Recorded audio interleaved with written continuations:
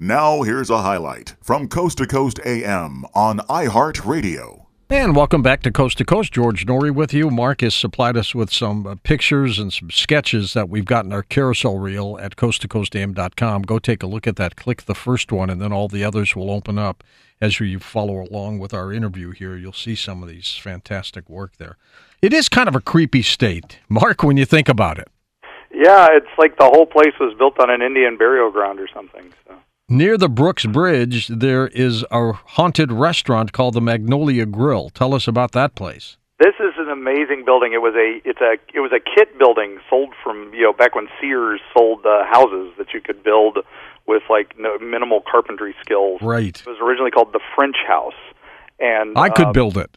Yeah, anybody could. There's no molded edges. It's pretty amazing to go to, and it was the French House and was a boarding house for a long time. And it started getting weird. There was an artist there named Sandoval who was a famous painter. He was mostly doing beach scenes because, hey, it's Florida on the Panhandle. And he went insane and painted red rabbits over all of his paintings. He swore he was possessed to do it and destroyed all his own work. Now we cut to years later, and this new family, the Pierces, buy the French House after it had been abandoned a little while. They restore it and turn it into the Magnolia Grill. And he collects a lot of World War II antiquities, so the whole upstairs is his private collection. But the restaurant itself has several ghosts. One that, they're mad because it doesn't do the dishes but tends to make a mess. But the main thing is they have a painting in the hallway that they brought from Ohio of two of Jack's aunts, the guy who owns the place. And they're two little girls. And at night, they swear, they change positions and do weird things. So is it the house that's haunted, or, is it the painting? But, it's a lot of history in one little building. What do you think, Mark, makes these ghosts do what they do, or these hauntings happen? Well, we have had, so many, interviews with so many parapsychologists and experts, and they all have their own theories. And we have, our own as well. We like to call it preternatural instead of supernatural. Mm-hmm. Just something we don't understand yet. It's something that we might someday. And I think as more and more studies get done, and it stops being such you're studying ghosts, you're a goofball, and it starts getting a little more serious study, especially since it's so popular now on television, radio, and everything. There's more ghost hunter shows than travel shows on the Travel Channel and Discovery Channel now. And I hear rumors there may be another one coming out. Exactly. We'll talk about that. That's a project we've been working on is called Erie Travels. We're finally getting out of the Florida area and heading to the rest of the country. And they kind of pitched it.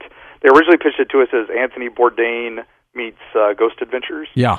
And we said, how about a bit more Mountain Monsters meets Diners, Drive-Ins, and Dives? That's a bit more my speed. So they loved it, and so we're filming a pilot now, and hopefully that means we get some traction with it. Yeah, if it gets picked up, that would be great. Let us know if we can help you on that, Mark. Oh, we'd love that. So. Push that. 1565, the Spanish founded St. Augustine in Florida. It's the oldest continuously inhabited city in North America, but it's very haunted, isn't it? Oh, yeah. I mean, it's there's more ghost tours and ghost places there. This is actually what started us on this whole ghostly experiences. Was one of our first encounters. It's my youngest daughter's earliest memory is we were there and we were standing by the city gates. It was late at night. We were on a ghost tour, and they were at the Huguenot Cemetery talking about Judge Stickney, a ghost that haunts that place. And we kind of wandered ahead, my daughter and I, because I knew that story, and I was just I knew we'd be going through the gates, and I just kind of wanted to sit down.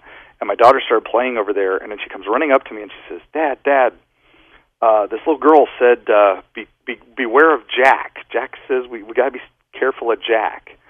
And I'm like, okay. And I'm looking around to see if she's playing with anybody, and I didn't see anybody, but I was like, all right, she's like 5 at this time. And then they come over, and they start talking about the gate, and that the gatekeeper who lived there, and he warned everybody about yellow fever, and then he died. But his young daughter stayed on and warned people for a few more weeks about the yellow fever epidemic that was wiping out the town. But then she died. But her ghost is still seen around there. So the historian in me starts going, wait a minute, they wouldn't have called it yellow fever. And then I looked into it, and what did they call yellow fever at the time? Yellow Jack. Yellow Jack. And that's what my daughter, and so I asked my daughter, like, who interesting. told you this? And she's like, this little girl in the gate. And now that's her earliest memory. Do these apparitions continue to show up every once in a while? Oh yeah, that's where we go with the stone tape theory, that some are recordings, that they just are traumatic, and something terrible happened, or just they were there so long they're attached to it, so the walls of the place just keep them there. And that's those are the recording ones. And then there's the next level where it's a bit more poltergeist, and things start moving and things start interacting. And then you get the other levels where they're like sentient and they talk to you and interact, and it goes up from there. It's like a sliding scale. The old Pirate Run Island, Amelia Island. Tell us about that. That's right on the Georgia border, Fernandina Beach area, and there's so many great ghost stories there. One is Luke Ory. He was the son of the guy who ran the island for a while. There were more pirate ships at that island than regular ships at one point. And his dad ran it and then fled the city, and this guy stayed behind, but then he got captured by the fledgling United States government, and they were going to hang him. And he decided, well, rather than get hung, he was going to slit his own throat. And he decides to do that, but then they catch him in the act and save him, knowing he's going to be hung in the morning, and they stitched him up and kind of tucked up his shirt so nobody could see that he'd done this. And they brought him out to the hanging tree, and when they hung him, but because he'd hurt his neck so badly, the head basically comes off. And so his ghost is like nearly headless Nick from the Harry Potter movies. He's still there with this nearly headless pirate that wanders around. How about the Wild Man of North Florida? Now, for those of us that love our first books with Eerie Florida and Freaky Florida, we needed to work in somehow our favorite Florida skunk ape. So we found a ghostly skunk ape. There was the Wild Man of Ocheesee Pond. It's probably one of the first recorded back in the late 1800s. The town near the Ocheesee Pond was being attacked and by some creature that lived in the woods. So they sent a posse out, and they caught him, and he was like 8 feet tall, covered in hair. Sound familiar? Yep. It's a Sasquatch. And they sent it, they didn't know what to do with it, so they sent it to the governor's office in Tallahassee on Stagecoach. The governor didn't know what to do with it, so he sent it to the state home for the mentally insane just a little ways away, and their records disappear there. We know it died in captivity. We don't know anything else about it. But it was all over the newspapers. There's lots of recordings of it. There's a sketch of it back in the day of them catching it and putting it in a cage. But where did it go? What happened to it?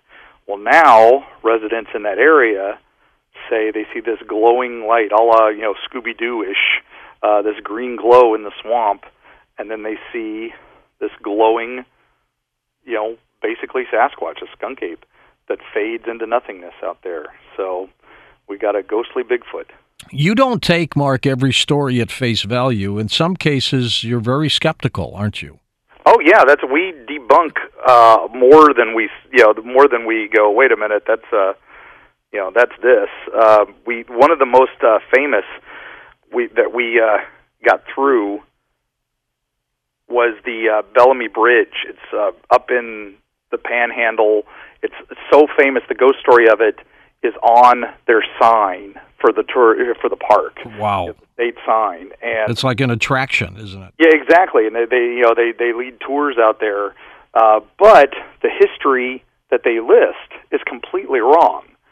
The young lady who they say is the ghost of the Bellamy Bridge didn't die at the time. They said she was in her wedding gown and she caught on fire and she died, and then her husband was so traumatized that he killed himself. And no, she didn't die at all on her wedding. She didn't die in childbirth. There's all these other stories about her, and none of that happened. It was all an author had written a book that was a similar story, and this lady was known to write books that were based on real events, so everybody assumed it was this one lady, and it wasn't. It was actually something that took place in South Carolina.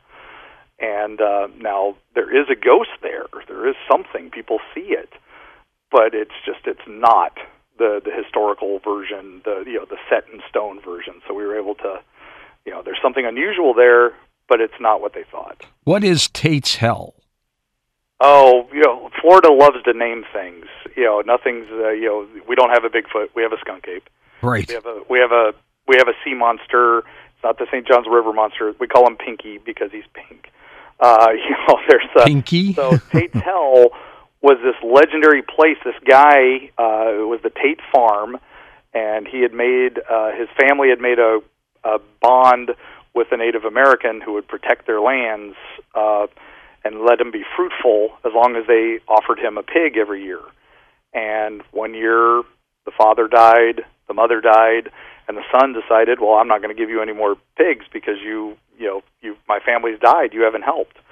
And so the guy's like, are you sure? Yep.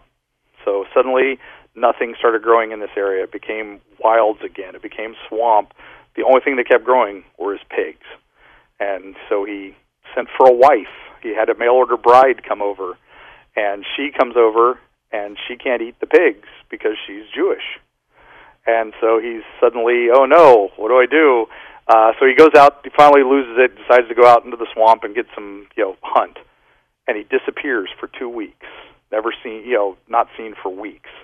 And when he comes out in a nearby town of Carabel, they are like, who are you? And he's like, my name is Tate, and I've just been through hell. How about that? And that's where the state forest gets its name. In Rockledge, there's some more haunted restaurants. Tell us about that. One of the most famous haunted places in Florida, Ashley's Restaurant. It was an old train station, and there was a murder there. And the ghost is so famous, they've got her on the menu.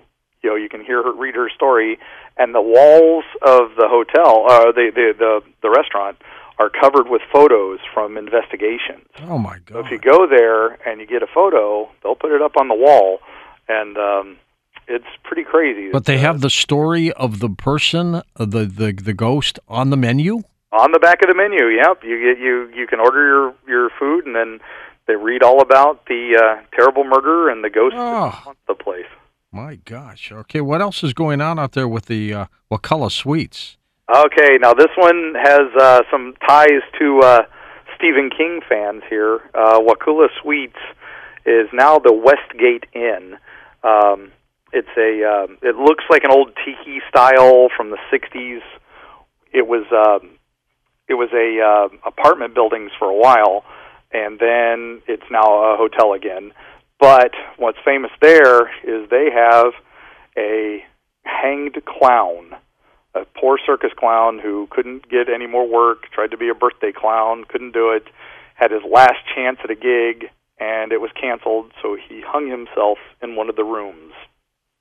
And now if you stay there, supposedly if you're in the wrong room at the wrong time, you're going to see a ghastly sight of a hanged clown in your closet. You don't want to be in the wrong place at the wrong time there. No, definitely not.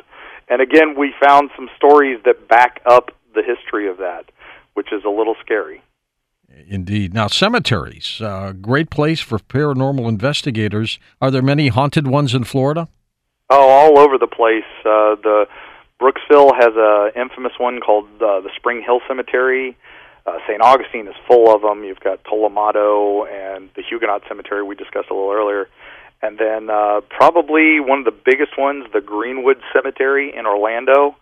It's an amazing, huge cemetery, and it was part of the Sunland Hospital, which was the Sunland home. And it has, if you look that up, that's some dark history. It was a home for mentally disturbed, and it just was abuse allegations galore, and the place finally shut down. But there are areas of that graveyard that are just labeled Babyland. There's Babyland 1, Babyland 2, Babyland 3, and that's just all the children graves from that hospital that died. And it's pretty terrifying when you go there and you just look at all these little children's graves everywhere. Listen to more Coast to Coast AM every weeknight at 1 a.m. Eastern, and go to coasttocoastam.com for more.